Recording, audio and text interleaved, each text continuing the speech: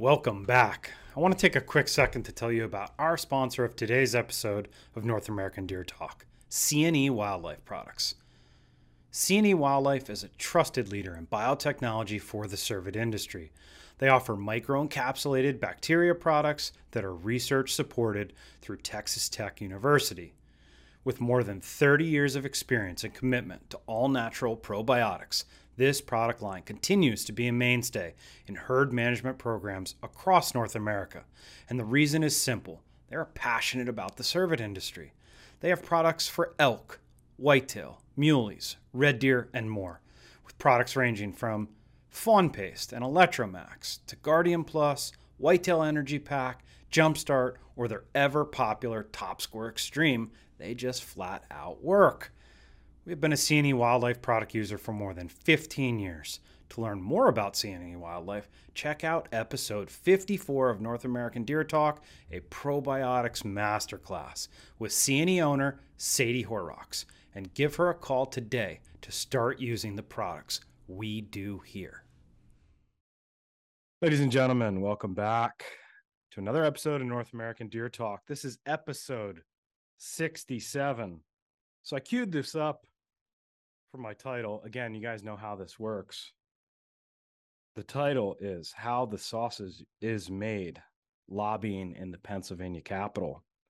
We have a guest today, Carrie Lang from Mill Iron Goodman. How are you, Carrie? Doing good. How are you? I'm doing pretty well. I'm a little under the weather. If you hear my raspy voice, I apologize. And if we get lost in a conversation or I forget to ask a question, don't hold it against me. Back on track. Yeah. So before we get going, I just want to take care of some housekeeping. If you're watching on YouTube, thank you so much. Make sure you hit that like and subscribe button. You can follow us over on Instagram at cervid_solutions. Also check us out on the podcast. We're on Apple Podcasts, Amazon, Google, all those different platforms. So I've been hounding on Carrie for at least a month and a half about coming on the show. I thought it'd be really interesting, and it's kind of fitting because the past two shows that I've done, I've talked about the Pennsylvania Deer Farmers Association, and in episode 66, we talked about the slow creep of tyranny and the urine ban, and we're going to get into that. But first, I'd like to just touch on your firm, Mill Iron Goodman, who is contracted by the PDFA as our lobbyist in Harrisburg, Pennsylvania, which is our capital, and just touch on a little bit of that history that we have together, because we've been working together through your firm for over 15 years. Might be 17 or 18 now. It's been a long time. I know when I came on the board and kind of got more involved, John Milliron was just kind of finishing up his tenure. Andy Goodman, who's the managing partner of the firm, was kind of cutting his teeth on our account, and we've grown obviously as an association, and certainly your lobbying firm as well, with associates added. And just give us a little bit of your background and kind of when you came on the firm, and we'll go from there. Yeah, so I'm a little bit unique from the lobbying perspective. Most lobbyists that you'll meet in Harrisburg have some sort of background working in the Capitol or in some sort of government relations agency. I was fresh out of school. I got a job lobbying with a local firm. I stayed there for about 2 years and then switched over to a different firm. I was there for 2 years before I came to Mill Iron and Goodman. I've been here and hopefully plan to stay here for quite some time. Deer farmers will always stick out in my head as one of the first clients I started working on here. Andy, we were in the conference room and Andy slid across a piece of paper with, like, I don't know, 5 or 6 clients on it and said, these are the ones we're going to be working on. And I thought, deer farming. I'm like, he's pulling a prank on me. I never heard of it before. I don't know what was going on. But yeah, turns out really good association to work with, good people. and it's been a blast. I've learned a lot. Josh has basically educated me on everything related to your farm, and it's been good. It's been a good run. Yeah, that's interesting. I know, I a lot of remember that day like it was yesterday. He was just like, "Here's the the farm." And I'm like, "What? Are you kidding? I don't know what that is." yeah, it's like an episode of Punk'd, he's like, "Oh Yeah, yeah, you're taking on the Deer Farmers Association." You're like, "The what association? Deer yeah, Farmers?" No, it's certainly and I know Andy has said this to me many times that like when you walk around in the Capitol and you're saying hi to people and they're asking you who you represent or what kind of business you're on there today, and you say Deer Farmers, like people typically don't forget that.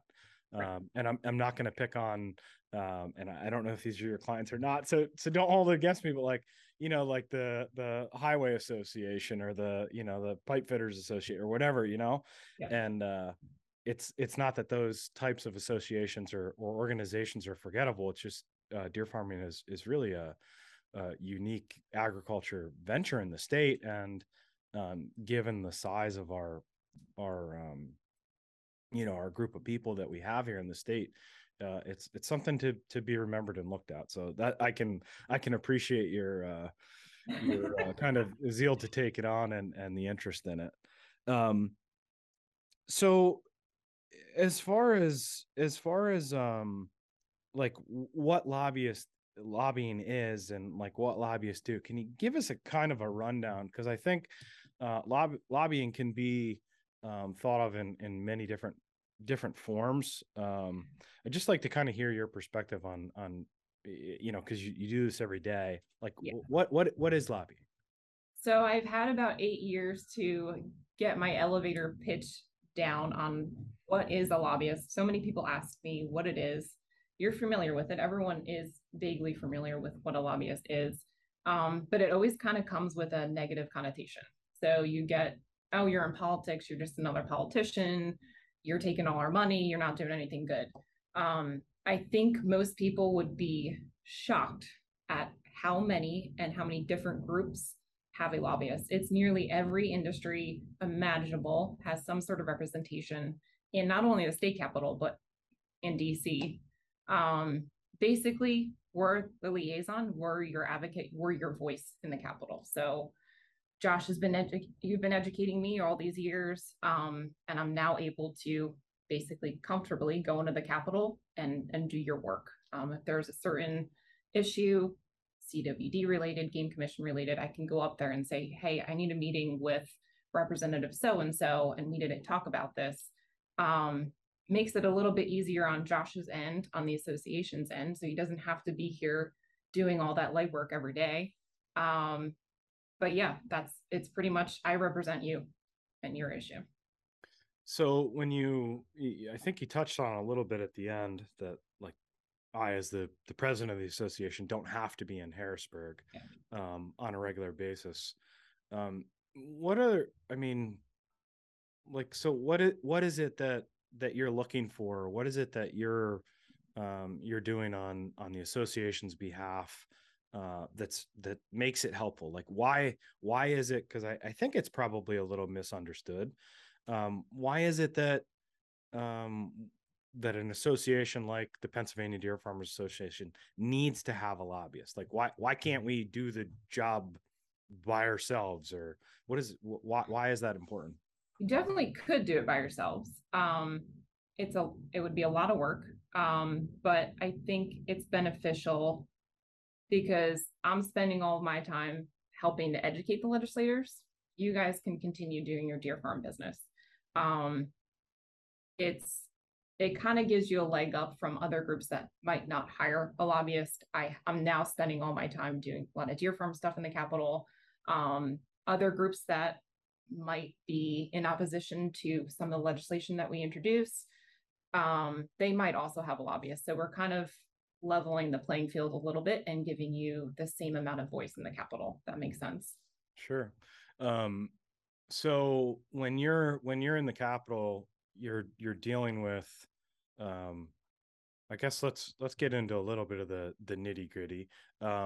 You have the House of Representatives and you have the PA Senate. Obviously, you have senators and representatives, and there's also staff. So, like, walk us through. It doesn't have to be specific, but like, what are some interactions that you have on a regular basis when you're actually in the Capitol? You're in our Capitol building, and those folks are up there. What does that look like? Who do you interact with? So day to day, I typically kind of map it out before I go up there. But if I have to run and see Carrie Golden or any ag committee staff, I can pop by their office without necessarily scheduling a meeting in advance. Typically, with the chairman and higher up in leadership, you need that pre-scheduled meeting. But yeah, it's pretty much you can go knock on their door and say, hey, look, I have an issue. Josh with Deer Farmers just called me and he said that this might be coming down from ag and we need to talk about this and kind of get ahead of it before it becomes a larger problem. So it's sort of the access, but not in the negative connotation that you typically see or hear about in the movies. Gotcha. And I think I'll highlight the you touched on, quote unquote, something coming over from ag, and then Yeah. chatting with legislators about it, or executive staff for some of the various committees. And I think one of the key things that we can point to is that early on in the relationship between Milliron and Goodman and the Pennsylvania Deer Farmers Association, we were seeking to be regulated as a livestock business, and one of the key reasons for that was we really needed the veterinarian expertise that we believed the Department of Ag could offer us, and we were successful in getting House Bill 1580 passed, which is the regulatory bill that basically says that the Pennsylvania Deer Farmers, or excuse me, the Pennsylvania Deer Farmers are regulated solely under the Department of Agriculture. So, when you look at states, can you just walk us through like the legislative process and then the regulatory process from kind of a high level, and what that looks like? So the regulatory process is very complicated and even more time consuming than the typical legislative process. But as far as getting a bill to the finish line and signed into law, it can happen fairly quickly depending on how things are lined up, or it could take some time. So we have a 2-year legislative cycle in Pennsylvania. We have from next year, we'll start our new 2-year term. So it'll start January 2023, and then it'll go to November of 2024. So at any point during that 2-year cycle, you can get a bill introduced. So if we had an issue that I needed to introduce legislation for, I could say, hey, I know this is coming up. I'm going to get ready for it. I'll have it introduced in January. There's co-sponsorship memos and all of that, but basically our bill would then get referred to a committee. So it would either go for deer farmers, ag, or game. Actually, last year we had one in finance. So it depends on what the issue is. It gets referred to a committee. You have to get it out of committee, and then it goes to the full House or Senate floor. So you can introduce a bill on either side, the House or the Senate, doesn't matter. And then it ping pongs to the other chamber. So if we started in the Senate, it's got to do the whole process all over in the House. If we start in the House, it's got to do the whole process over again in the Senate. Lots of different, it's like a game of chess. There's a lot of different strategies and a lot of different things that could pop up. You could do amendments. There could be lots of stakeholder meetings with other groups in while this process is going on. But once it passes both chambers, then it goes to the governor's desk, where you would hope it would get signed in our case. But on our perspective, sometimes we're playing defense. So sometimes another group might introduce a bill that we're opposed to.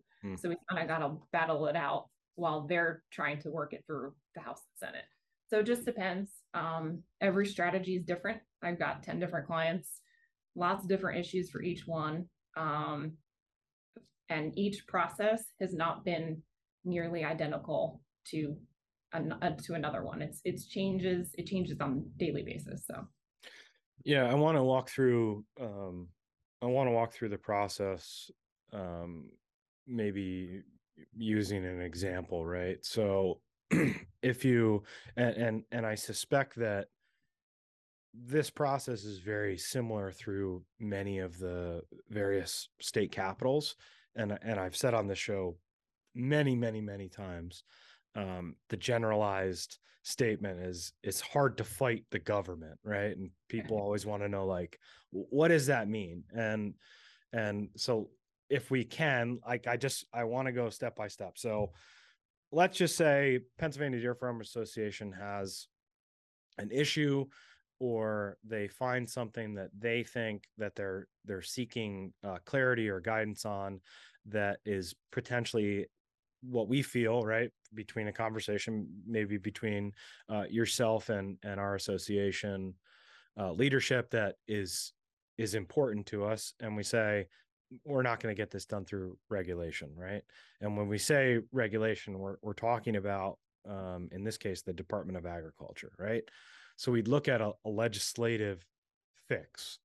yeah, So we would have conversations. You would probably initiate those with staff members or members of a committee that we would think like would be a good fit for it. So maybe it's an ag committee, right? yeah. And we basically say, look, here's our problem. We think that this is needed, and then legislation gets drafted, and then that's proposed to the committee. Walk us through that. Yes. So it sort of depends on the issue. It depends on what committee it goes through. Every committee handles their process a little bit more differently. There are some committees where I know the staff are going to say, hey, look, you kind of know this issue. Why don't you try drafting it, and we'll kind of take it from there. Other committees are very hands-on, and they want to handle all drafting. They want to handle all the stakeholder meetings. They kind of want to be the focal point of the process. Um, if we were to have a bill go through ag, Carrie Golden would obviously be helping us out with most of that drafting. But yeah, so once we have the draft done, we would have a bill sponsor at that point, and they basically go ahead and introduce it, and then it gets referred to committee. From there, we have to typically push pretty hard and advocate pretty hard on the issue to get a committee vote on the bill. Sometimes you might not get a committee vote right away. It might go for a hearing first. So basically, the committee staff will bring in a bunch of different groups that might have an interest in it, and everybody just sits down, and you get 10 to 15 minutes to testify in front of the committee and kind of go back and forth, Q&A, and then they kind of take it from there. The issue might die at that point. They might take it further and hold a committee vote. It all depends. Every issue is so different. So it's kind of hard to box it in, but in general, you would get that bill introduction, committee vote, and then a floor vote. Gotcha. You, just for the clarity of the listeners, you had mentioned Carrie Golden's name twice now. She is the executive director on the committee for the House Agriculture. So just for those in not in the know in the Pennsylvania kind of side of things, she's a person over there with 26, 7, 8 years of experience in agriculture, been with that committee a long time, and incredibly knowledgeable on all things ag, including our transfer over to ag. So she's been there the whole time, and she's worked on a lot of these issues. So just for those listening, we've said her name a couple times, and that's the backstory on that. No, I appreciate you kind of walking through that process, and for those that are not familiar with that political process, it's for the most part, it can be pretty tedious, and it's a lot of work, and it takes a ton of time. It can be very tedious. I've had some really simple issues that have had no opposition. And then at the last second, it becomes June budget season, and then there's all kinds of trades going on. So then it becomes even more complicated. But yeah, it can be a very tedious process. Um, Getting a bill introduced and finished in one session would be a big deal. It can be very difficult to do that. So yeah, we generally we push for patience on the client perspective side of things. Even though we say a 2-year cycle, it seems like a long time to get a bill done. Not really. It can be a couple sessions before a bill gets done, especially in certain committees. Yeah, it's interesting. I think about, and of course, I'm not there every day, but I'm forced to participate in the process because of my position in the association. And I look at you mentioned budget season, and in Pennsylvania, they do a budget every year. You have to do a budget every year. I think it's constitutionally required. Yeah. And I think it's a balance. I think it's a balanced budget, isn't it? Yes. June Yes. 30th every year, they got to finish out a budget. Yeah. So that process, kind of, well, there's the appropriation process, right? The governor puts forward his budget, and there's the appropriations, and all the committees are shuffling around trying to figure out how to what to put in to spend, and so on and so forth. And it's kind of like from January to June, it's a mess. And then every 2 years we have an election, which throws another monkey wrench in. So you can see why the political system can be messy and is messy. And it's a challenge to find good people that can appreciate a simple legislative process. I think a lot of people that potential, these are my words, not Gary's. There's a lot of people that I think enjoy being in political power, and they've been, and nothing against a public servant for 30 years, but like, it's probably time to move on. Like I'd love to, of course, I'm going to show my politics now, but I'd love to see some term limits on folks, just to get fresh perspective and kind of keep that political process kind of rolling along. Because we have challenges, and it's not that people can't get it done, but it's I think over time it gets messy. So anyway, we'll veer off that.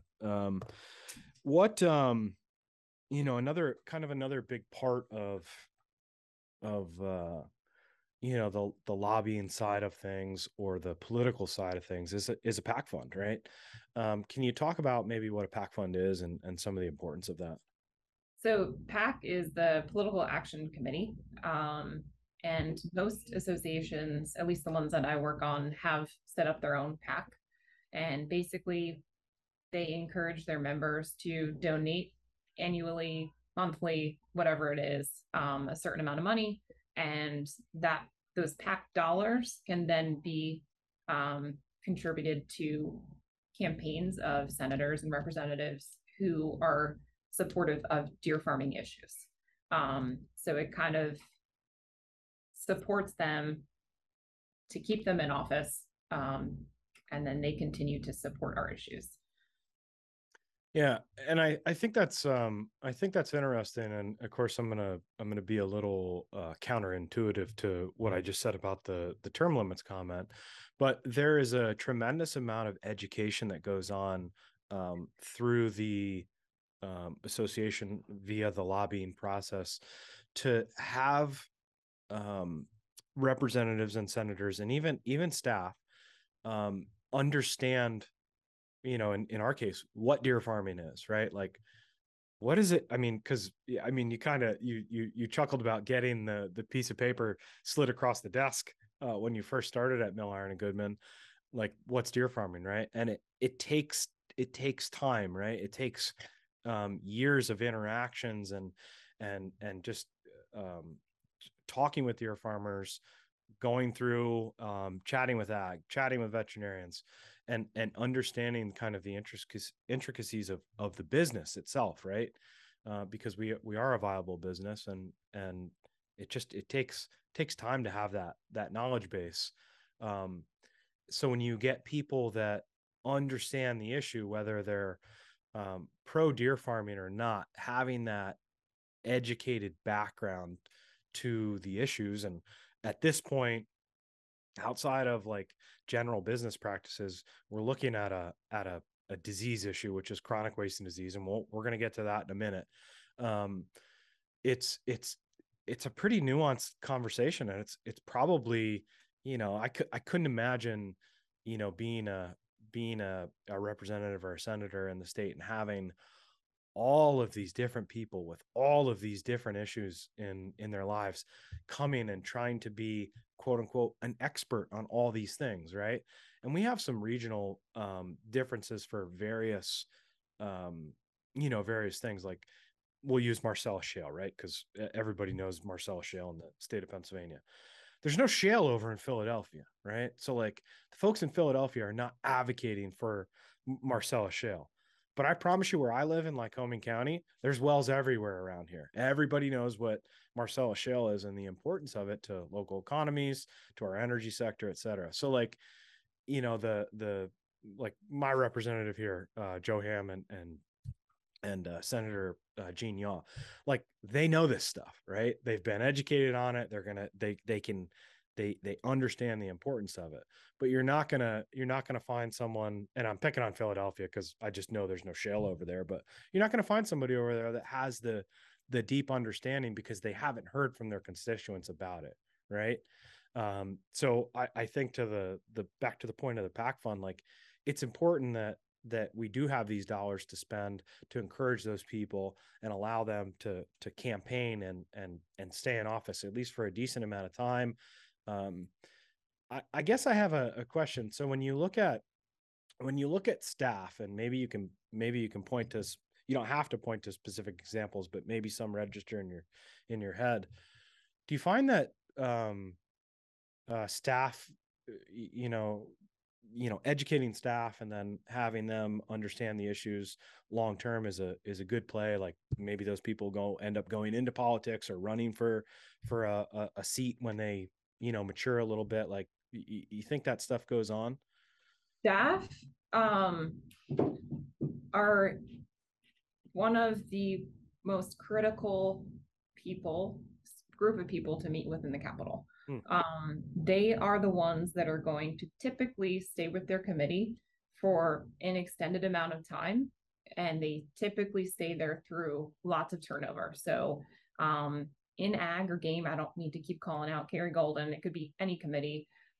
Typically the staff will stay there through a number of different chairmen. They'll stay there through a number of different leaders. And then they eventually become that expert, the go-to person where everyone's saying, hey, so-and-so has been here so many years. I'm sure they have worked on this issue before. Let's reach out to them and see if we can, help them, use them to help educate the committee a little bit. So staff, that's a very critical group to meet with.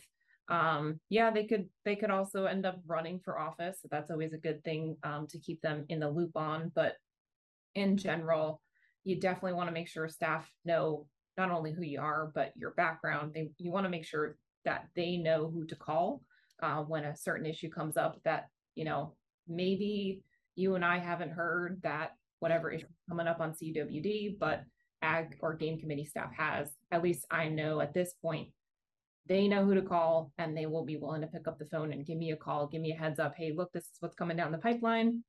I need whatever information from you, and then you can kind of help with the process from there. But yeah, staff, very important.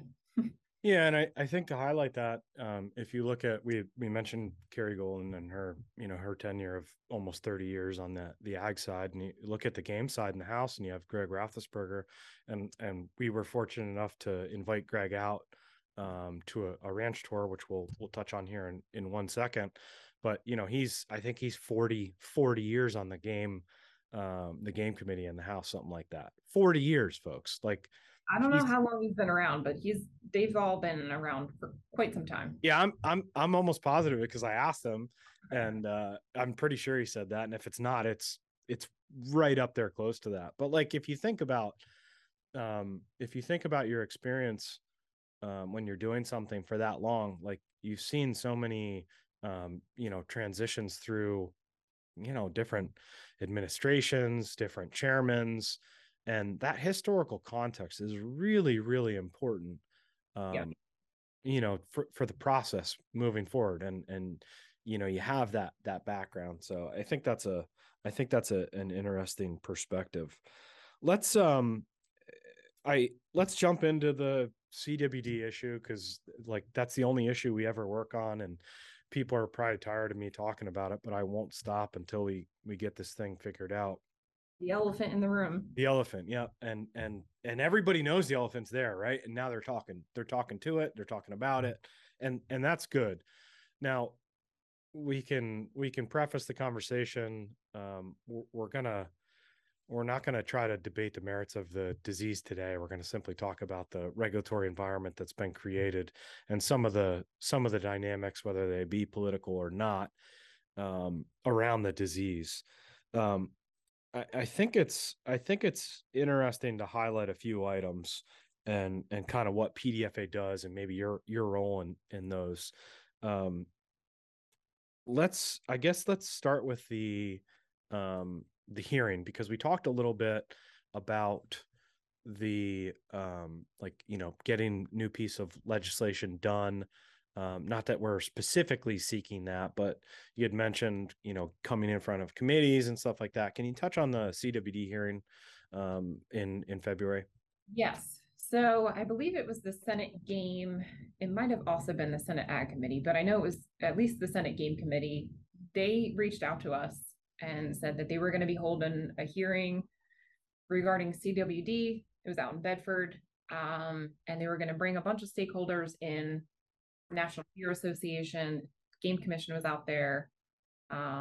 Maybe some couple folks from Ag, I can't quite remember. And then the Deer Farmers Association was there as well. So we all went out there. Everybody got what 10, 15 minutes. Josh went out and presented his testimony. But it was a good opportunity to get everybody into one room. Finally, that we haven't really had that, where basically every stakeholder interested or involved in this has been in one room, and talking about their perspective on it. So that was really good. It was out in Bedford, so that gave some opportunity for some of the legislators, when we weren't in session, to kind of make it out there and be part of that conversation. But from there, it sort of funneled even more conversations. So we kind of had the idea, from the Deer Farmers Association. Well, there were so many members that were really interested in seeing a deer farm. They don't know what exactly a deer farm is. Let's bring them out and let them see something face to face. So that kind of funneled some one-on-one, more real life perspective. And we've done a bunch of tours since then. So that's been really helpful as far as the education side of it. Yeah, and I have the my Senate testimony queued up. I'll just put the link right here. So if you see that link pop up in the YouTube video, you can watch that. It's about 20 minutes. So I think I had 10 minutes of testimony and 10 minutes of a Q&A, and I think you'll find it interesting. It's always we as an association, we've done that twice now. In front of that type of setting, and it's always really interesting to be able to present. And so there was the Game Commission. Brian Burhans, who's the executive director of the Game Commission, testified. Kevin Brightbill, who's the head state vet for animal health, he testified alongside Deputy Secretary Greg Hostetter, and then Torrin Miller from NDA also testified, and I got to kind of close out the hearing, and just a really good experience on a personal level for me, just to be able to speak in that forum and talk about our issues and some of our solutions. And as many know, and we've talked about many times, and we'll continue to talk about, is the technology that Dr. Christopher Seabury developed with genomic analysis, and kind of what the deer farmers are doing, and also our association advocating USDA for funding, and then ultimately, supporting our Department of Agriculture going out and getting some of those stakeholder funds for us to use. So things move in the right direction, based on this type of stuff, these types of hearings. And you had mentioned kind of some more of those personal interactions that happen afterwards, where a senator or congressman or staff comes up and they say, hey, like I appreciated that, like I'd like to know more, like what can we do for that? And I think that it's really nice to take people to the different operations that we have in the state. And we've always done like the kind of generic farm tour with showing people, hey, this is a farm, it's usually in the fall, like here's what we do, here's the deer, that kind of thing. And we're going to continue obviously to do that, because it's important to have people out there and see what a deer farm is. But I think kind of building off of the hearing and talking about the genomic analysis, it was really interesting for Phoenix Whitetails and our vice president of the Pennsylvania Deer Farm Association, Emily Hughes, to open up her farm along with her husband, Jason, and allow us to come in there and invite some staff in. Can you just talk about, like what we did and maybe some of the impacts of that? Yes. So Emily was gracious enough and opened up her farm. The goal of that tour in particular was to see some fawns. So again, this was another legislative, it was initiated by Senator Laughlin. He really wanted to see some fawns. I know he's an avid hunter, but not all that familiar with a deer farm. So he wanted to stop by and see something local. Might have been a session day or maybe not, but Emily's local. So we brought in some legislators, lots of staff, and we got to see them. And Jared and Emily went through some of the tagging processes. Josh and Emily. It's okay. Did I just say Jared? Sorry. Yeah, it's okay. Josh. Jared, you're getting a shout out. Thinking of Jared's tour. That's why. Good. So yeah, it's just that one-on-one, real life perspective, face to face. You're putting a face to the issue, which is always super, super critical. I could be up there all day, 24/7, talking about deer farmers, and it's only going to have a certain level of impact until they see your business, what it is you guys do, how many steps and how much money and time you're putting into preventing CWD. Until they actually see that, it's not gonna stick. So that one-on-one time at a deer farm is very, very helpful. Now on to Jared's tour. We did a tour at Jared's place in August. That was also really helpful. That kind of spiraled out of some conversations, I'll say, within the House Ag Committee. No, the House Game Committee. Yep. About potentially looking into some of their concerns that they were seeing about hunting. And they were calling it canned hunts, which is not a technical term, but that's the term that they were using. So we wanted to take the opportunity and make sure that legislators were also aware of hunting ranches throughout Pennsylvania, not just as far as the CWD perspective, but there are so many different aspects as far as deer farming. And we kind of want to make sure that they are actively involved in this. So Jared hosted, I don't know, maybe 10, 15 legislators out there, a lot of staff as well. And we got to ride his ATV throughout there. He wouldn't let me drive, but I'm not going to hold that. But yeah, I think the main takeaway that I got from that tour, a lot of legislators and staff as well said, hey, we didn't realize these branches were this big in our brains. We were expecting maybe a couple acres, and maybe it's not really fair for the animal. And we saw that was clearly not the case. If anything, these deer are treated better than a wild deer. So that's good. You want to walk away from those tours with a positive impact. And I think that definitely helped. As far as where that canned hunting conversation is in the Capitol, I think it's pretty quiet right now. Hopefully it stays that way. And if it starts popping up again, we'll take another visit to Jared's place or someone else that's willing to host legislators. But again, it's that face-to-face time, showing people what it is you do, educating them. It's so helpful. Yeah, and I discussed the write-up that I did on following up on that tour, and you said it, I think perfectly. And just to put an asterisk on that, I distinctly remember one of the comments was, and I'm paraphrasing a little bit, but it was basically like, "Hey, this isn't what people told me this was." Yep. And that continues to stick with me, and it drives home the point about narratives and telling our story. And we had not done a ranch tour before. We had always done the farm tour, right? And again, there's nothing wrong with that, but the hunting market continues to be the backbone of what we do, and the experience that we provide through private deer management, and ultimately using the tool of the high fence to manage these herds and improve properties, and make sure that they don't turn into developments and subdivided, et cetera, is evident when you go around property like Powder Ridge Outfitters. So kudos to the Berry family, and obviously we thank them for letting us kind of participate in that tour. And we continue to try to tell our story and why it's important. So I'm glad that we put that together.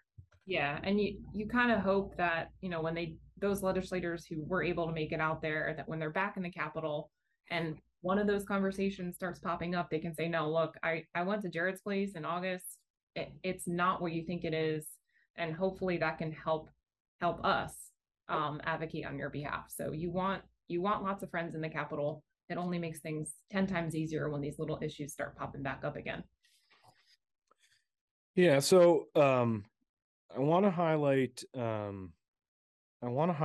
one other issue that kind of involved the tour circuit, so to speak, from this year, and that was the proposed urine ban from the Pennsylvania Game Commission. So I want to say it wasn't this past meeting, the PGC meeting, but the time before, the commissioners had directed staff to come up with a little more research and proposed regulation on what to do about urine. If you're interested to hearing that whole story and some of my thoughts around it, I'm going to again link to the last show, episode 66, right here, and you can watch that. And the title is named "The Slow Creep of Tyranny," because when you look at the ideological divide between private deer management and the Game Commission over whitetail deer and its regulatory status, they just don't like what we do. That's been stated publicly, and there's no way around that. So we have to continue to watch ourselves and our businesses.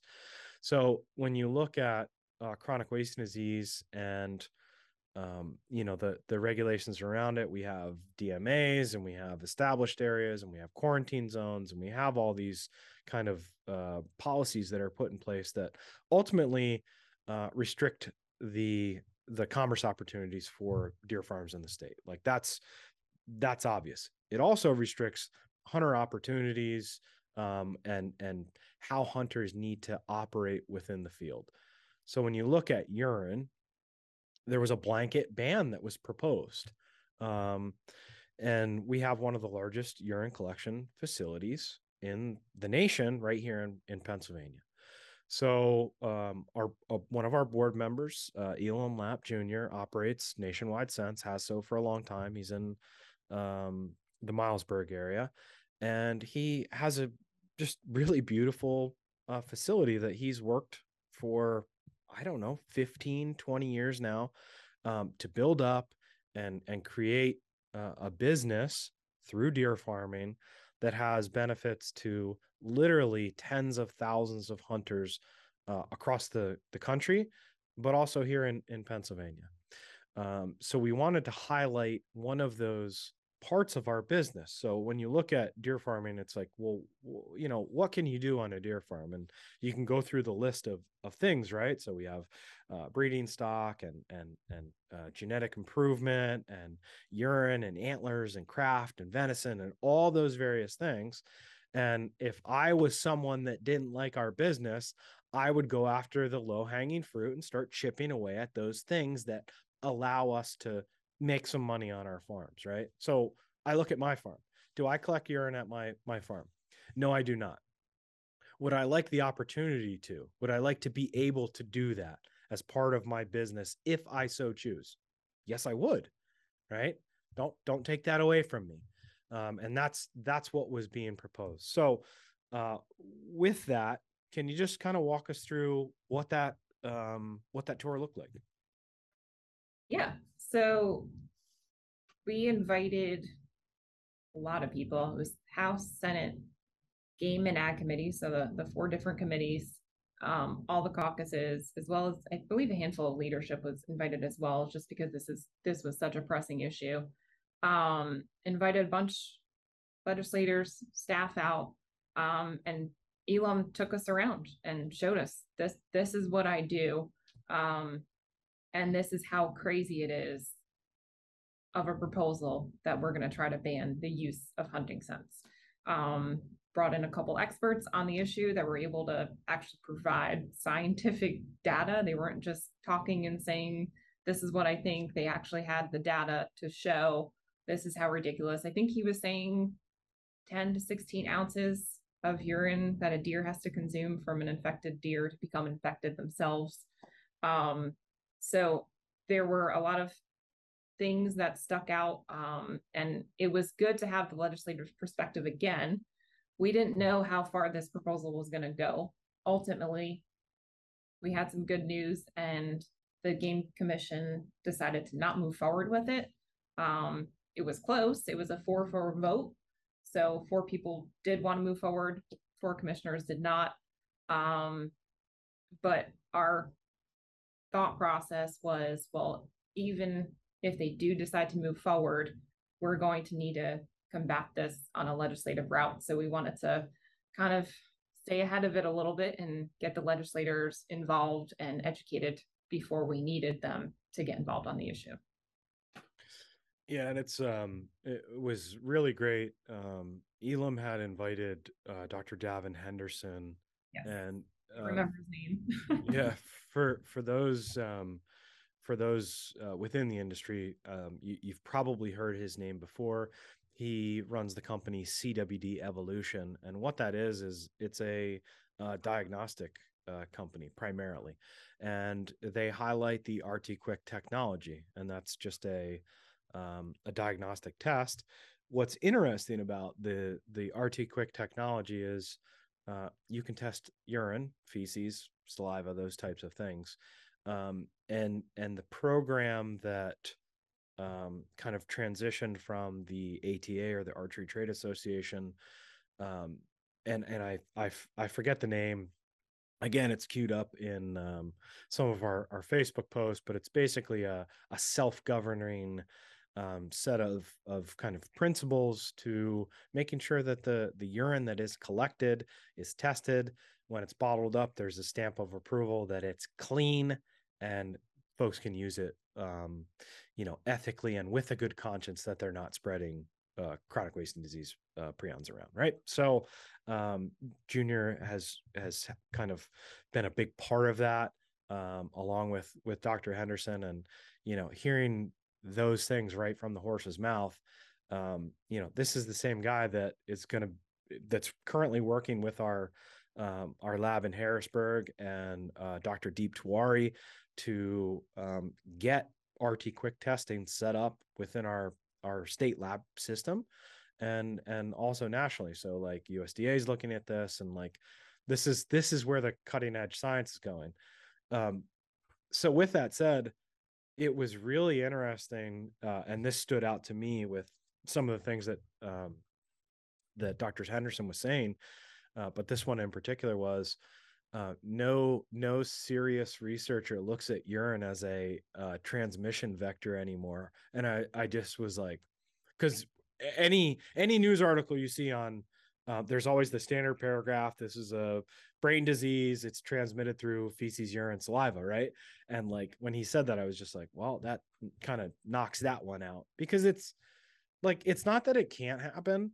It's just like, it's so unplausible for a deer to get infected like that, right? So it was just great to have him, there, and be able to speak directly, like, hey, I'm the guy that they cite in the literature. Like, you could just ask me, right?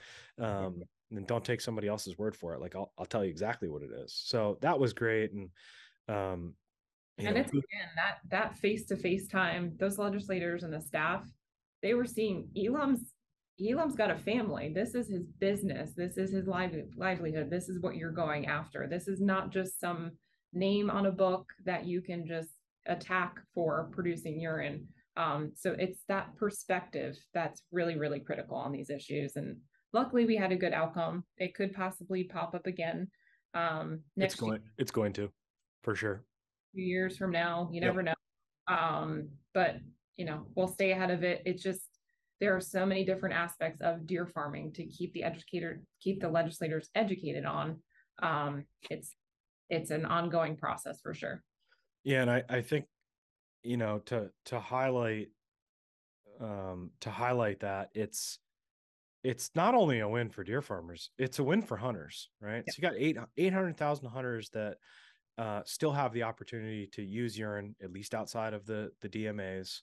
And that's a good thing, right? Like, this provides opportunity for folks, and that enjoyment of the outdoors, which we care about, because every deer farmer I know is a hunter.